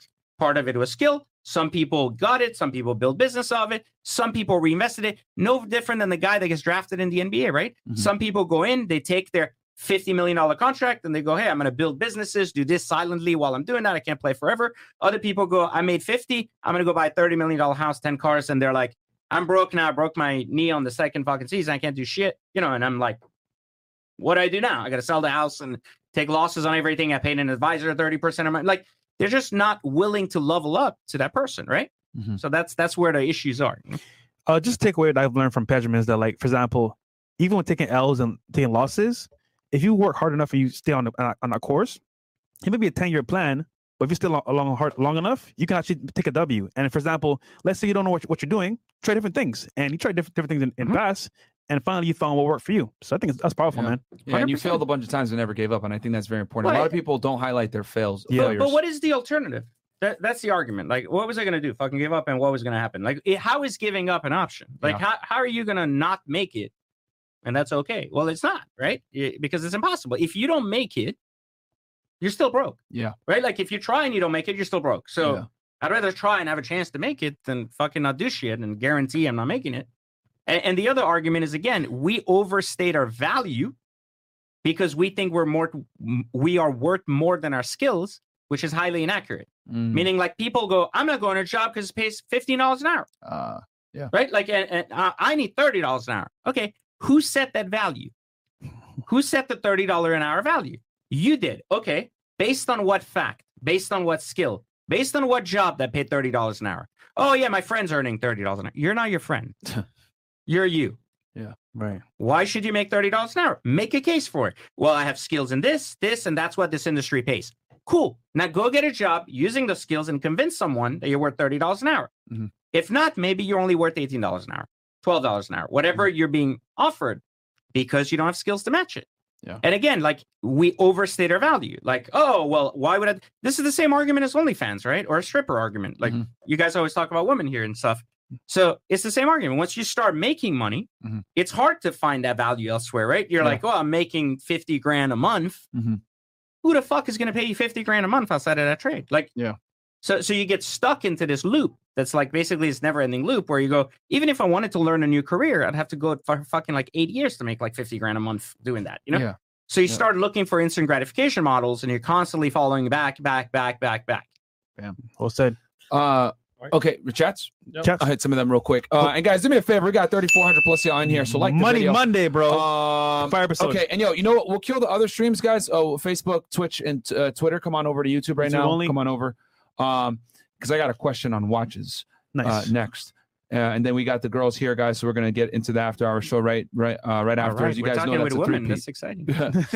Neeks goes, shout out to PJ Cal and the whole gang, WTA and ECH member here. The people gonna love this, outperforming the S&P all 2023. Okay.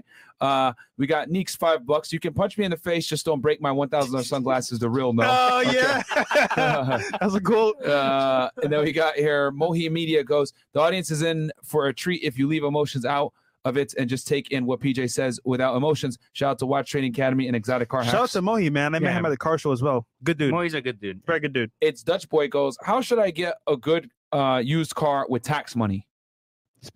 Well, we kind of described it earlier. That chat might have came in. We talked about guys, the S63 example. Get the course down below, guys. I'm telling you right now, it'll change your life. I am the Warner says, have no fear. The Warner's here. Let's go, my brother Mariner. Fresh Kip, killing it. Much love and support from your brother Warner. Appreciate that, Warner. I'm out of you on Feta as well. Silvio Morales, Benjamin, are you going to get revenge on the hatchback Civic, or you don't want to take the chance and get smoked? I think he got his revenge from his 800K. Facts. Came in M. Good to have y'all back in Brickle 304 is acting up. You know what time it is. Daniel Johnson goes, love the content, man. Y'all really out here teaching young guys to turn into alpha males and successful men. I'll never understand why anyone would see this as negative. We just want y'all to become better versions Once again, of yourselves. they're not on the right path. Jay Clip. Or they don't have a path at all. Always. Glad to have you back live, FNF. Love that content, like the video. Absolutely, man. We're pumping it back out. Yeah. What's your thoughts on the new 2020 to 2023 Chevy Corvette? And that's from That's right. I think you gave it already. You want to give a brief description of what I think about Corvettes? Yeah, Corvettes. There is nothing wrong with a Corvette if you know it's a stepping stone to a real car. Okay, there you go. He said that very nicely. Elman Howard, $10. What's the best advice you guys can give on finding a good mentor? I watch you guys all the time and read books. Honestly, I could use a good mentor. Any suggestions? Honestly, bro, like a mentor could be even reading a book, watching a video. But for the main part, if someone has value that you want to get or become a part of, like just pay to be a part of that group, bro. Like it's your money that you're gonna spend on partying, drinks, whatever. That's gonna be dead money. But if you invest in yourself, fundamentally, like Benjamin, you're good to go, bro. So why not invest in yourself? Got American Income in the house, by the way. Shout out to him. He goes, Pejman, always been a huge fan. Would love to meet you someday. I want to ask how important it is to be careful with the environments and people you surround yourself with. And does it affect the amount of money you make? 100%. I mean, if you're surrounded by individuals that know how to make money, you're always going to be around those discussions, conversations around those individuals. So important. All right? Like if you go when I was in Dubai, for example. I mean, look at what people are talking about around you, right? Like if they're talking about getting drunk and getting fucked up and smashing bitches, cool. If that's all they're talking about, like at some point you start to reconsider, like, okay, like, is that all I want to do in my life? Like, versus start having real conversation about business wins, successes, and also belief systems are different. Like you're around your friends and you go, hey, I'm going to start a business and make 100 grand my first year. They look at you like, get out of here. Like, who does that? Like, that's only a fairy tale. You have rich friends or friends that are in business. They're going to be like, great. What are you doing? Let me give you advice. Like, what are you going to do? Like, how's it going to work? Let me help you out. So these are completely different dynamics, and your friends matter. Your circles matter. Even if you at first are uncomfortable because you're the underdog in that circle, it's still better to be the underdog in a great circle than to be the top dog of a completely shitty circle that doesn't go anywhere but in the circle. Well That's said. true. By the way, Yep. I want to connect you with American Income. He's an awesome guy. He does those Instagram interviews, a 1 minute interview about your success. So I'll connect you after the show. Sure, no problem. Yeah, and the other thing too, you guys got to understand is that if you're like always constantly talking about partying and girls and bunch of bullshit, drugs or whatever it is, recreational stuff, what you got to understand is that those things take away from making money. The most successful people aren't constantly chasing girls and drugs and alcohol and partying. If you're doing that, it's counterproductive to making money, being successful. Most guys that are potheads are just not that successful. I hate to say it like that. You know what I mean? Like weed promotes lethargy and it doesn't get you on your point. So Even drinking too much. yeah, like you got to eliminate obstacles that keep you from making money. Once you make the money, then you can go ahead and have a little bit of enjoyment, take breaks here or there. But if you're around people where all they're doing is trying to figure out the next time they're going to get high, bro, it's an L for you. Huge L. Luca Doty goes, PJ, do you still hate the Lotus Exige?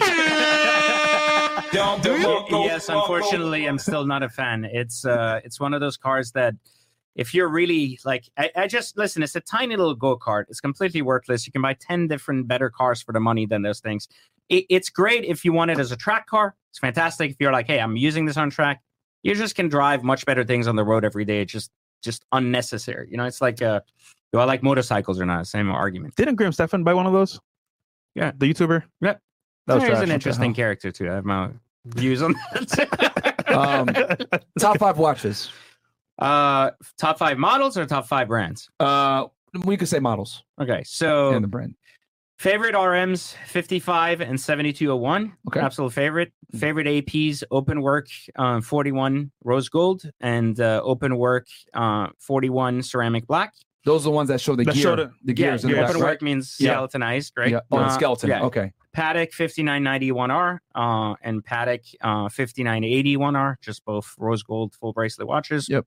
Fantastic watches. And then one other that I really like a lot, Paddock 5968 green khaki, like just a white gold, more understated, less questions asked if you're going places.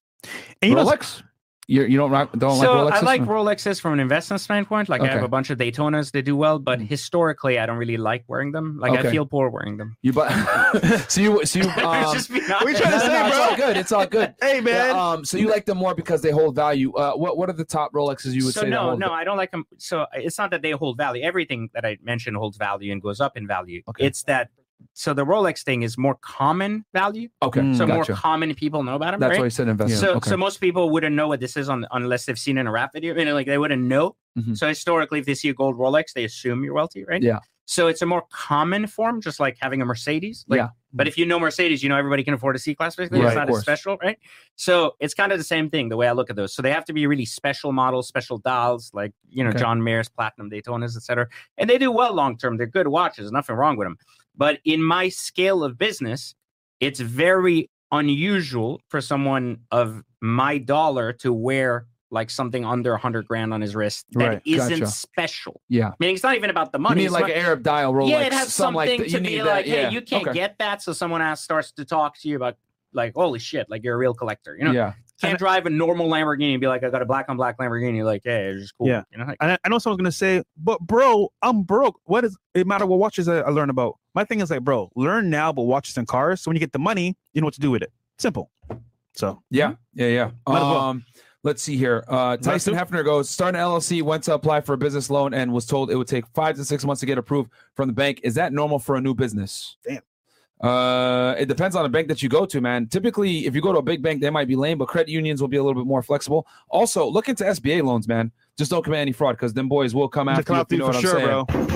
They don't play. Yeah, don't do scams with SBA like these other idiots. Like a bunch of them got arrested for doing them hey, loans. can I add something to that Yeah, real quick please, to help please. them? So banks, one thing you can do when you're starting a business and you need a loan it's easier to get a personal credit line on your credit card. And it's very easy to then apply for a business credit card 5 months later once your business is established. Bam. And transfer the balance over. So one of the things that I would just recommend people do is if you're having a hard time, basically just try to get it under the business name with a personal guarantee. So you get like some kind of 20, 30K credit line. And then 5-6 months later, basically you can get a new card without that personal guarantee and then transfer the balance over. So it's off of your personal sheet. Yeah, exactly. But that's a good way to start when you're brand new at a business and like your business probably isn't known to go make money. You know, like a bank won't look at it that way. That's a good tip right there. I like that. Because guys, credit that's on your business account doesn't affect your personal credit score. Liam LA, which is the main reason why it's so advantageous. This is aside from the podcast, but would you guys ever go on whatever? And can you invite Chase from whatever? What? I don't know what you're talking about, but okay. Is that a TV show? I don't know. Whatever. I don't know who Chase is, but Benjamin, where can they find you, brother? Easiest place to find me, learnfrompj.com. The easiest place to learn about exotic car hacks, Watch Trading Academy. And if you want to pick up my books, they're all over Amazon.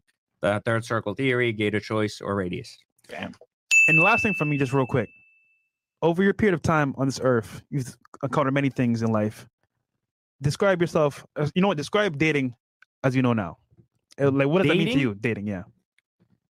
Dating is about an opportunity for, I would say, an opportunity to get to know another soul and to see if you vibe on an energy level as well as if you vibe on a societal level, like in your capacity for awareness, self-awareness, and just if you want either a partnership, a submissive person. It's more about you personally. Like, I think a lot of dating today is flawed because a lot of people don't know themselves enough for what they want. So they just go in with an open slate, kind of being like, I just want to meet the right person. But you don't even know what the right person would be. So ultimately, your argument is that you're just out there to smash and you're coming up with a reason that that's dating.